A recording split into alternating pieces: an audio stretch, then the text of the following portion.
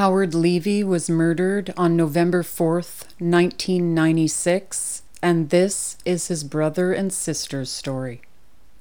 Hi, it's Kelly calling from Mourning the Murdered podcast. Hi, how are you doing? I'm well. How are you? I'm good, thank you. Thanks for carving out some time. Oh, I was just going to say the same thing to you. Thank you for being on the podcast. Hi, Robin. It's Kelly calling from Mourning the Murdered podcast. Hello. How are you? Good. Mourning the Murdered is a podcast I created because in 1999, a friend of mine was murdered. My name is Kelly, and I am your host. I saw the effects that murder have on family members, and I wanted to give a voice to the loved ones of murdered victims. Every week, I interview the family member of a murder victim. So please be sure to tune in every Thursday to hear their stories on Mourning the Murdered podcast. Chicago, Illinois is a Midwestern state in the United States and is famed for its architecture. Chicago is the most populous city in the state of Illinois and the third most populous city in the whole United States. It is located on the shores of freshwater Lake Michigan. With domestic and international visitors, it was the second most visited city in the nation. Some of the famous things to see there include Lincoln Park Zoo, the Chicago Riverwalk, and the Navy Pier. Sports are a big part of Chicago. They even have 2 Major League Baseball teams. The Chicago Cubs are one of the oldest teams in baseball, and they play at Wrigley Field. Dan Levy sits in his office in Scottsdale, Arizona, looking at the picture on his desk of his big brother Howard, thinking about how his own whole life's work has been inspired by him.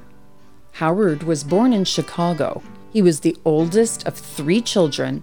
He showed his younger sister Robin and baby brother Dan such immense love and kindness. He's very unpretentious, gentle, had a very calm demeanor even as a kid. So we loved sports, and our family was close-knit, and our family continued to be till, unfortunately, his tragic murder. What kind of things did Howard like to do? I remember when he was young, he was into sports. He would play, and of course, as a younger brother, I would follow along and envy and play wiffle ball on the streets or football, at the local school. So he loved sports. He was, even as a young boy, if you will, he worked hard. He had a paper route. Talking about Howard, he was very, very special in our family, being the oldest, but also the kind of person he was as a little boy, as a young adult, and as a grown adult.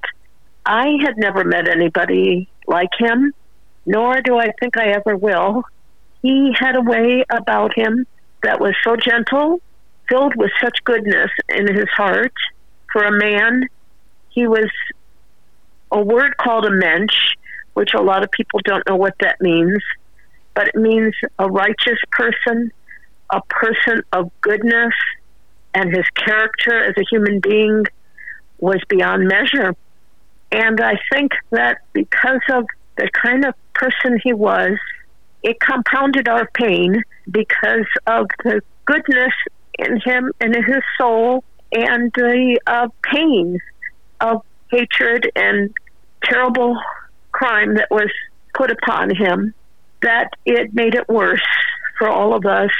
Howard, from the time he was a little boy, he had a smile always on his face. He was nicknamed in kindergarten Smiley from his kindergarten teacher. Oh my, that is so lovely. Well, he was a gentle boy, very loving to his family, his mother and his father. He never once, I had never ever heard him raise his voice ever to anybody. So I think that that's unusual. Even in a family, there's usually something going on, some kind of words, raising their voice to their parents, even in teenage years. Nothing. He talked to his parents every day, and we were a very close-knit family. He was beyond words, just the most gentle man I ever met. He was very loving to me. He looked out for me. He was my big brother. He showered me with love and kindness, and he listened to every word that I ever said, believe it or not. That's very unusual for a big brother. My goodness, that's very unusual. Yeah. He sounds like just like the most caring and warm and compassionate and loving person. Well, I mean, a lot of people can't say that in true heart. They all, if they lose somebody, they may not fill you in on all the things that maybe they didn't care for, or maybe had an argument and slammed the phone down or whatever. But Howard was never like that. Growing up in Chicago and loving sports as he did, he became an avid Chicago Cubs fan. Even after his family moved to Scottsdale, Arizona, he stayed loyal to the Cubs. He was known to be an absolutely sweet and happy child, always treating his family with the utmost respect. They were an extremely tight-knit, loving, and close family that spent lots of time together. Howard was the kind of man that went and had lunch with his mom while she was working. On her lunch break, he would bring his daughter, and they would enjoy very special moments together. As a family, they would watch the Andy Griffith Show and enjoy movies. Howard really liked music, and he would wear his earphones listening to his favorites. Dan envied and looked up to Howard. We always had a chemistry set that was into model rockets. But as a younger brother, as younger siblings do, and I'm sure Robin, my sister, will expand, it's one of those you just idolize pretty much everything he does. I mean, we had our moments like brothers do, but we also had our talks, and he taught me a lot as we grew up. And what would be sort of the one most important thing that he taught you that you still try to do or live by today? I would say the one thing that if I had to pull something right out of the air, it would be to never give up and to continue no matter what to your goal and try to reach your goal. I draw strength from, even though he's not here. And I think I'm inspired to do things and to make changes and fight for crime victims and honor him, but I'm inspired by who he was. A story that the family still speaks about is when Howard was a youngster and was working hard delivering the newspaper. He had dedication and determination. The newspaper decided to have a contest that every single person delivering the paper wanted to win. A trip to Disneyland. I can picture all of the youths trying their hardest to win, to get the most news subscriptions. It is a testament to Howard's character, even at that age. His eagerness and tenacity shone. Do you have any stories you can tell me about when you two were children, something that you guys like to do or something? I'll tell you a funny story. Well, it's something that we laugh about with Dan and I and three of us. Howard had a paper route years ago, back in early 60s. They still delivered the paper. Well, they delivered the paper, but they had paper boys that would come and collect the money from you at your door. And they had a contest where they wanted to see who could get the most subscriptions. And we lived in Illinois at the time, in Chicago suburbs, and Howard won. He got the most subscriptions, and he won a big trip to Disneyland. Well, back in the early 60s, that was a huge deal for a boy to go from Illinois to California on his own with a group of other children that were doing this. And he came home he would think of others always as far as gifts are concerned. He came home with two gifts. One was At that time, to me, it looked huge. A big Mickey Mouse, stuffed Mickey Mouse, and a small little rubbery, like little Dumbo. And when he came home and opened up the suitcase and he brought them both out, naturally I grabbed towards the big Mickey Mouse. It was so soft and I just loved it. And I held it for a second or two, and then Howard says, "No, that's for Dan. That's Dan's." So my face dropped, and I was like, "Oh, okay." I handed over Mickey, and I got the little, very small, rubbery Dumbo, and I never forgot that. But I have to say, what's interesting, and he probably didn't bring it up, but Dan, still to this day, and you're talking a many, many years ago already, that he still has that Mickey Mouse. Howard was such a wonderful brother. He was always there for his siblings. He would protect them from neighborhood bullies when needed and teach them how to always stand tall and proud of who you are. When he went to camp, he would always write home, and at 10 years old even, he would say, "I bought a gift for Robin or Dan," or "Tell Grandma I love her," in his letters from his fun camp as just a boy. When Robin went to camp, she would ask for more money for treats. Robin always felt deep love from her brother. Howard he took me, he was like, I was always had this feeling that it was almost like an umbrella that was over my head. Because he always felt that he was taking care of me, protecting me, wanting the best for me. I miss that. Howard met his wife through the synagogue. Howard was a hands-on father to his beloved son and daughter before it was even expected for men to be involved in their children's lives. He was. He was one of the trendsetters, helping carve the way for men to be proud of being a hands-on father. Howard enjoyed these times, and you would see him hanging out with his children most of the time. They went to the library every week, to movies, and he even helped out at the preschool. Now that is a man that was made to be a dad. He was a remarkable man.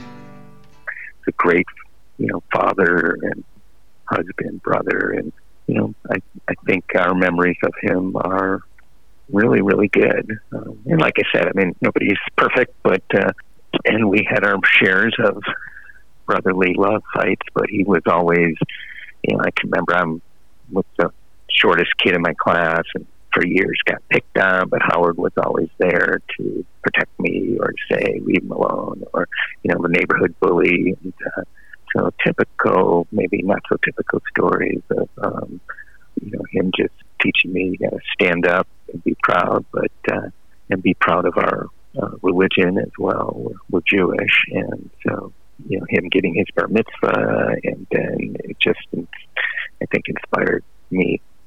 But as an adult, he, carried on a lot of the same mannerisms and was successful and educated, and he had his master's degree and worked in the insurance business and raised a family, had 2 young children. And we would still get together almost every Sunday. He was inseparable to his little girl, Rachel. He had an older son also, but he and Rachel had a bond I have never ever seen. He did everything with that little girl. She was 9.5 at the time. Oh, my he was goodness. the kind of father. Yeah.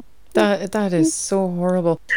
Tell me about something that he did with his daughter, something that they enjoyed to do together. Oh, yes. He, every single week, and this to me is very unusual, but every single week, Rachel had ballet class. He was the one who took her with his ballet bag on his shoulder. Oh, my. He would sit every week on the floor watching the ballet class with Rachel. Tell me something that Howard liked to do with his son. with his son. He did a lot of things with his son in terms of watching movies, a lot of Star Trek things that they did together. They would build things together. They had a train set, just Legos. My nephew was into Legos a lot. But I think when you knew Howard and how he cared so much for other people, not only his family, when he talked to you, he really listened to every word that you said. So as a little boy, he was just so bonded with my brother and so close, because children are very perceptive and they understand. They know the difference between somebody that is going through the motions maybe, yes, but to really, really love and cherish and try to be a good role model for his children, it just was obvious that he enjoyed every single moment. The Levy family got together almost every Sunday, even when the kids were older and had moved out.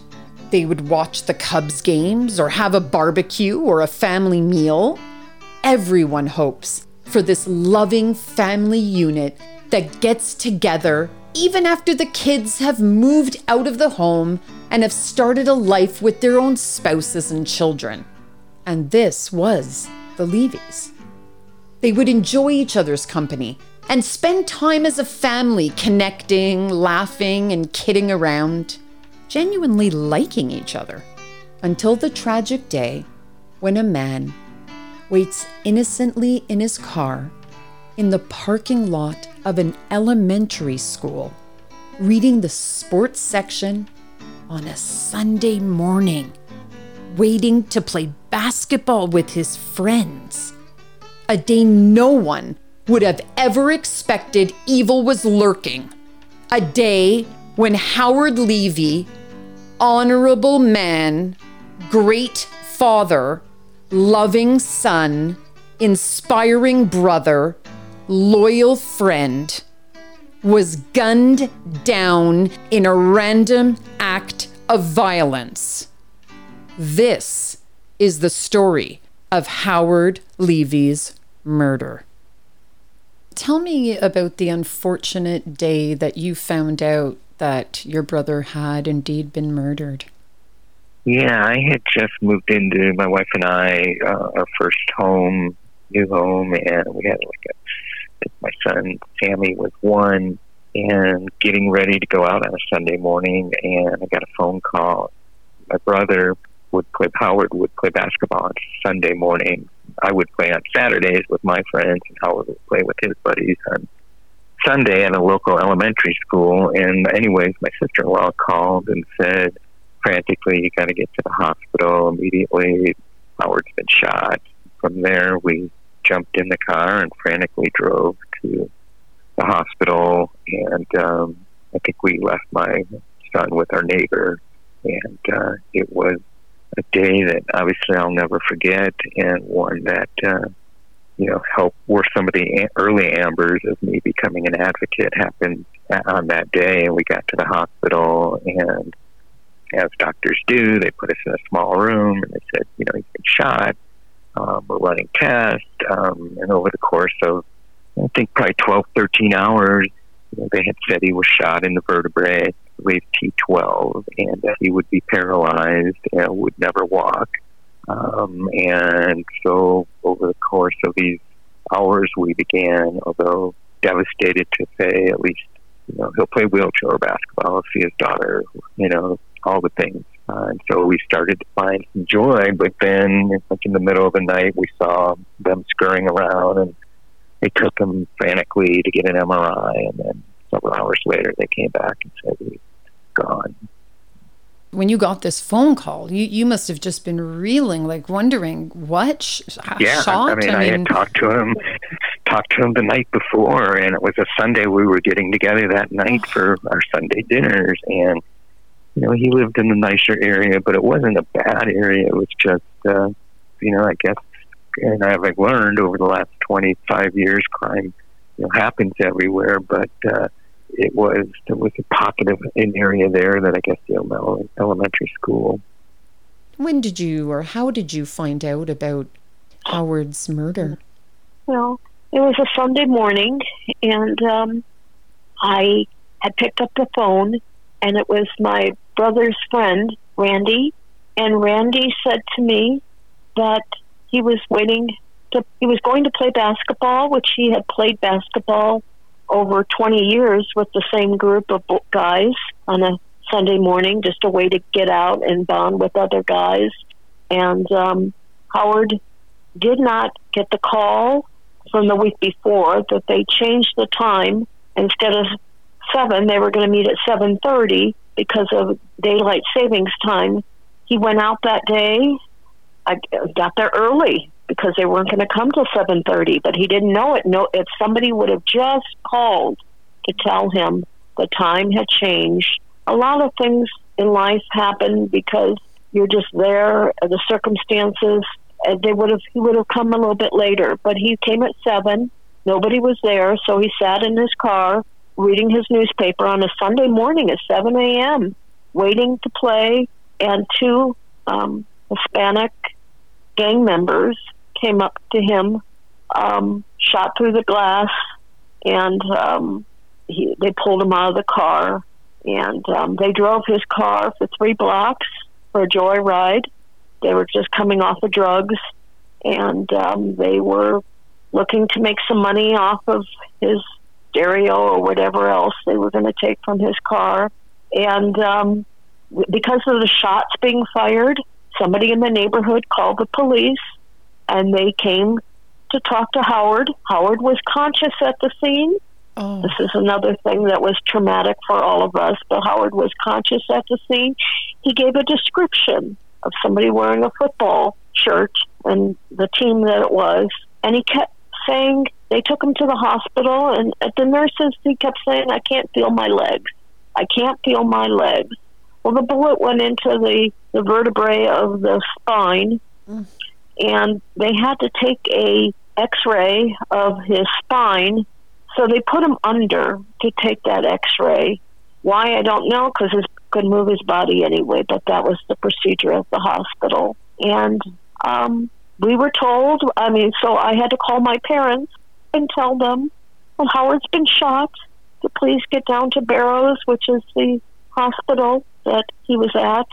And when we all arrived, the doctor said to us, he's good. He missed his vital organs by just a touch, just a narrow amount. He might be paralyzed from the waist down, but he will survive. And that we all said, thank God, he'll be okay, and that he would still be with us. And then he said, you need to go in and say your goodbyes. They didn't know what had gone wrong. And so I went in, and lucky me, I had nothing to apologize for. I had nothing to say about how much I love you, and how much you're the best brother in all the world. That I loved you so much. And he was gone by midnight. When you heard that he had actually been shot, this is something that must have been out of even your scope of imagination that could ever happen to somebody in your family. Never in the wildest dreams did I ever think of anything like this. Because he didn't look for trouble. No, he wasn't in a party that had trouble. He wasn't with a gang or friends that were not so good. We trusted everybody. A lot of people in my generation. We didn't know from this. And then we moved to Scottsdale, Arizona, where at that time, what do we know? We know a beautiful, people flock here even to this day from all over the world.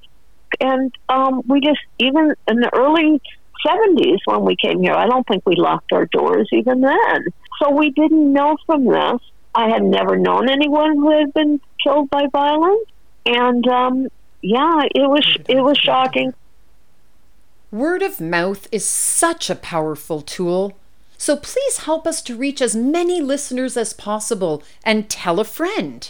And let them know that we can be found on their favorite podcast platform.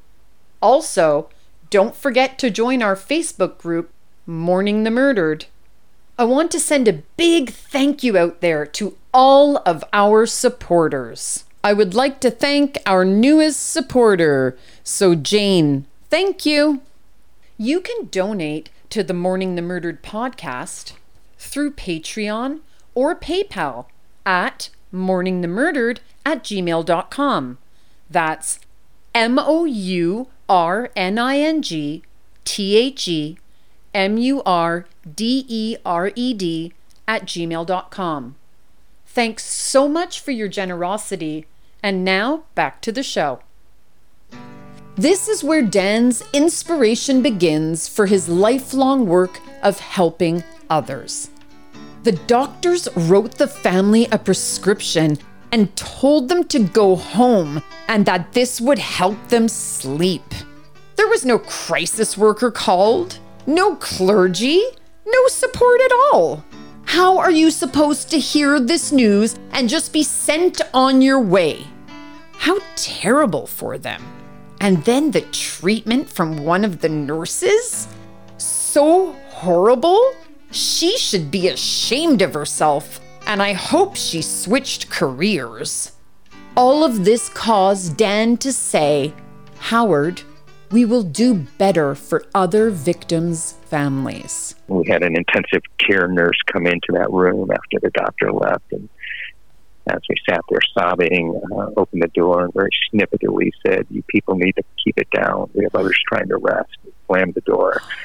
And I thought, Hal, that's what I call my brother, Hal, we can do better, and we're gonna. Dan is all about making sure victims and the surviving families are not forgotten. He fights for those that can't fight for themselves. He found great strength and comfort being with others who are living with the after effects of a murdered loved one. He found a passion in hearing what others were going through and decided to help fight for change. When he realized that although your constitutional right states that you can be at all court hearings, he learned the hard way that companies weren't actually allowing staff to be absent for more than the allotted days the company gave them. Even though it was your right and you wanted and needed to be at your brother's murder trial, companies can be so heartless. But they were no match for Dan's doggedness. And with his hard work, he was able to have the law changed that people can no longer be fired for exercising their constitutional rights. As well, victims' families had to pay for the police report. No one else had to pay for it. The criminals could even get it free, for goodness sake. I mean, talk about appalling. Well, Dan had that changed also. He deserves kudos for all of his hard work. He refers to himself as one person in an army of many and says he is just one guy trying to make a difference. I say he is being humble. His sister Robin expressed her immense pride in her brother Dan. She said it often that where many people just don't have the fight in them, Dan has spent his entire life since Howard's murder, starting with helping his own family, being their advocate, their rock, dealing with the legal system, the police and court proceedings, and then continuing on to fight for others. Robin is just in awe of her brother's strength. And I am sure that Howard is looking down with pride on Dan as well. You know what it's like to be thrust into the criminal justice system, and I've worked with thousands, tens of thousands of survivors, not only when I was the executive director of Parents Murder Children, but as the national president and on the board.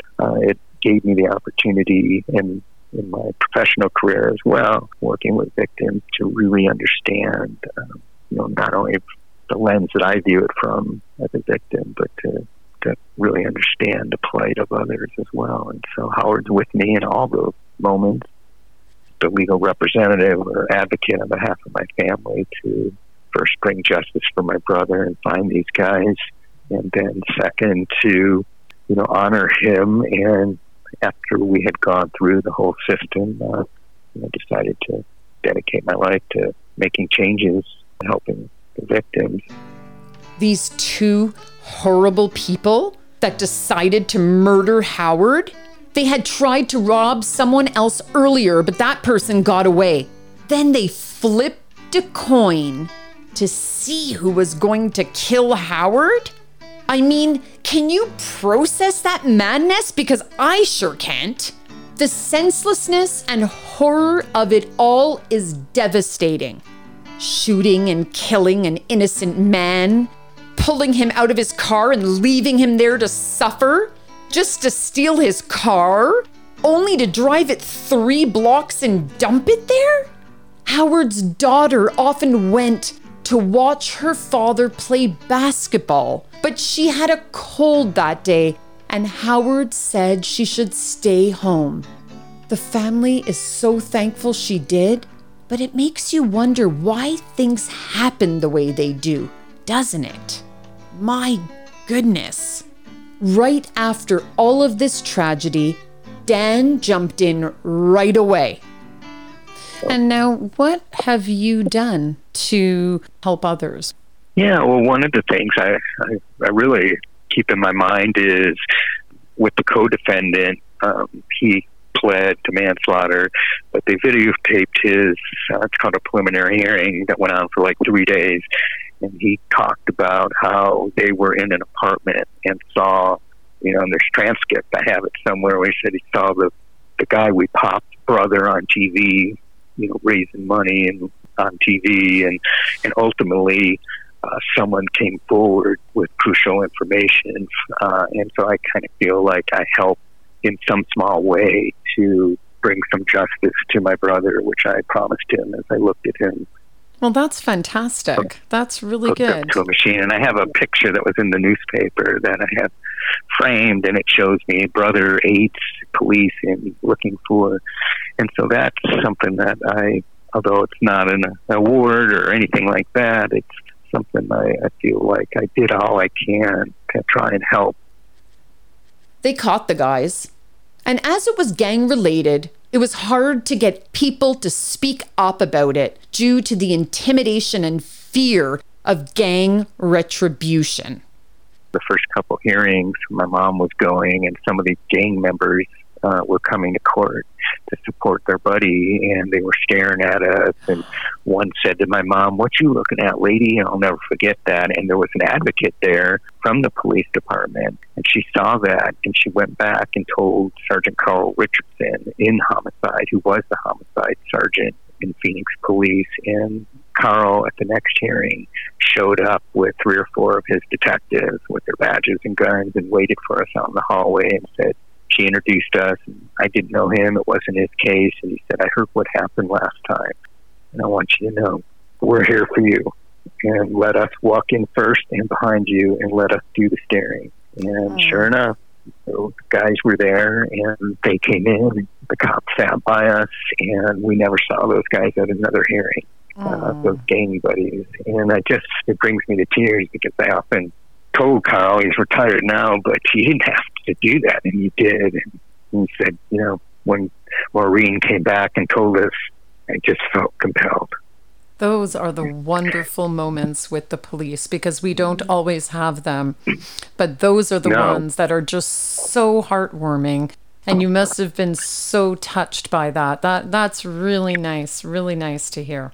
Yeah, it was. And so when I do trainings with folks mainly in the criminal justice field, whether judges, prosecutors, law, whoever, victim groups, it's about you can be that one person. And Kelly, you are being that one person by giving victims a voice, and you never know. And in my 22-year career, I've got a file with some letters, not too many, but some that was from people that said, this little thing that I never thought was much made a difference for them. And so I don't do it for that, and I know you don't, but it does.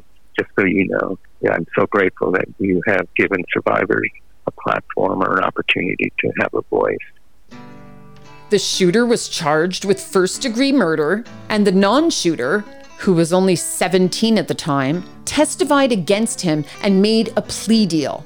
He got 15 years for manslaughter and was then deported back to his home country of Mexico. The shooter then pled guilty to first degree, so he got life instead of the death penalty. After the many victim impact statements by Howard's family and friends, the shooter had a chance to speak, but he said nothing. The judge, however, had plenty to say. He said the shooter was a coward and a menace, and it was a crime against the community. There were many heroes in this story: this judge, the police who helped in the courtroom, the police who caught the guy, Dan. But some of the people involved were rude and not good to work with, like this horrible nurse and some of the police. The detective, when I said I didn't have another case to move on to, when he told me if these guys go to Mexico, they're gone, he said without missing a beat, and this was the case agent, Dan, I'm tired of you calling me 2 or 3 times a day, and I had to see your brother's guts thrown out on an autopsy table, so don't tell me how you don't have another case to move on to. I'm done with you, and he hung up. And I remember going into my wife in tears, and thank God for my wife, I'd be in a gutter somewhere. I was telling her that because she's just always been a rock for me. But in any case, I was like just so taken aback. Everybody struggles and has very bad days, even someone with such fight in him. And I remember what it was like to cry myself to sleep and to wonder if anybody cared, to be scared and intimidated and alone, very isolating. Even though I had tons of friends and people there, you still wonder, if you're going to ever be able to move forward. And you do, and it takes a lot. But I know for me, it really motivated me to say, geez, I was already getting my degree in criminal justice to be a juvenile probation officer before Howard was murdered. And I always thought if I could touch one kid out of, a million, and I had been a big brother and a mentor to troubled youth. And then after this happened and we went through the system, I just felt, I guess, more of a kinship with crime victims. Asking Robin about how she keeps Howard's memories alive, she had such great advice. Really, I have nothing but so much remembrance of so much joy and love. And he was truly, when we lost him, we really lost just a lot more than just a lot of people. I don't know how to explain it other than to say that a part of our heart went with him that day. Mm-hmm. And I think that when I think of him, I think of him all the time.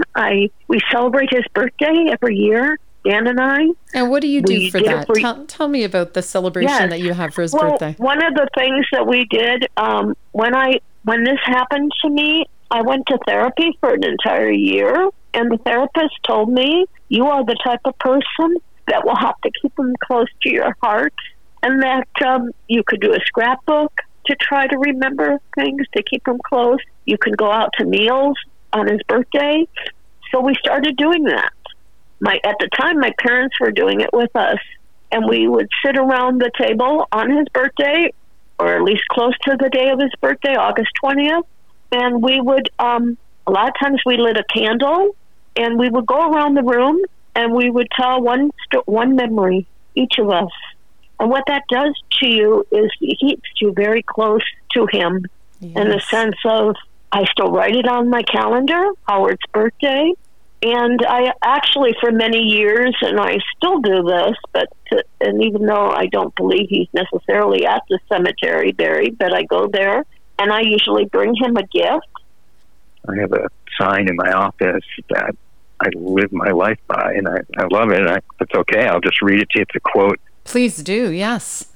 It's from Whitney Young Jr., and he was a civil rights activist, and said, I'm not anxious to be the loudest voice or the most popular, but I would like to think that at a crucial moment, I was an effective voice of the voiceless and an effective hope of the hopeless.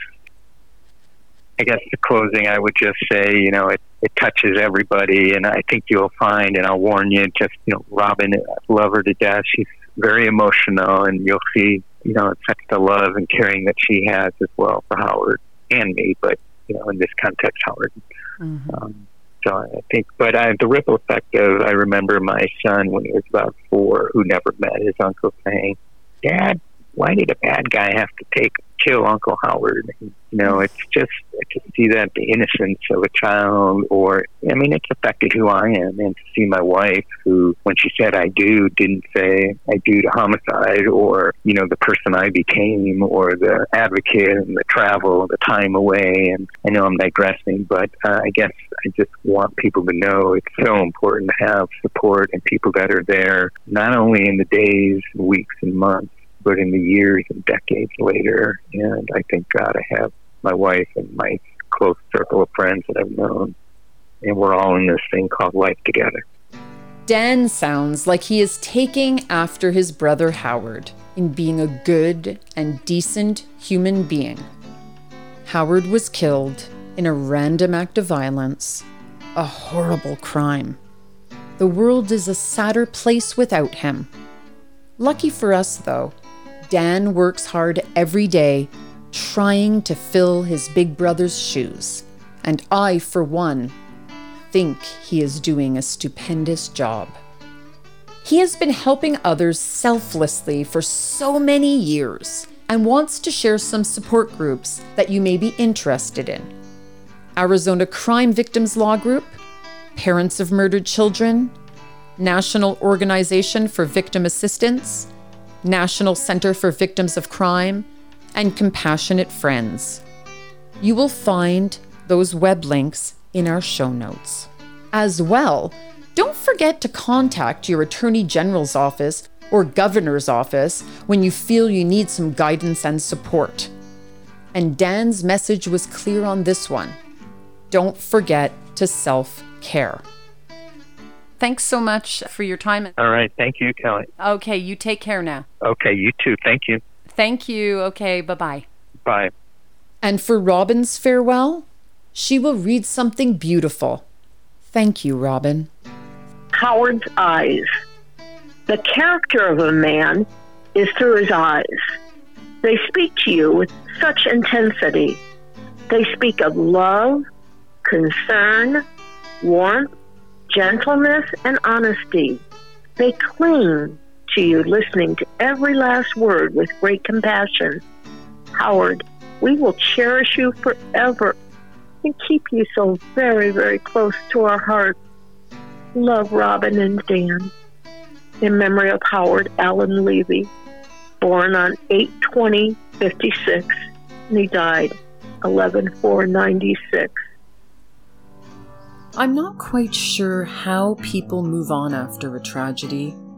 There are support groups online and face-to-face, and there are books and family and friends to lean on. But in reality, when someone loses a loved one to murder, they lose a piece of themselves that can never be returned. Memories are all that are left. So talk about your loved one and let the world know how important they will be to you forever. These memories become valuable treasures. No one will ever understand your pain, but surround yourself with those that can understand how important it is for you to share your story. I will now light a candle for the victim and their loved ones, ensuring their memory lives on and burns brightly. You are remembered. I want to take a moment and extend my most sincere and humble gratitude to each and every one of you. Thank you. Thank you for listening. If you have any questions, or if you would like your voice to be heard on Mourning the Murdered and tell the story of your loved one, email me at mourningthemurdered@gmail.com. That's mourningthemurdered@gmail.com. Thank you to Dennis for editing this podcast. You are absolutely indispensable. Thank you so much. A huge shout out to Patrick for creating the original music that you hear. And the artwork for this podcast was created by Talia with support from Matt and Mick. Thanks so much, guys.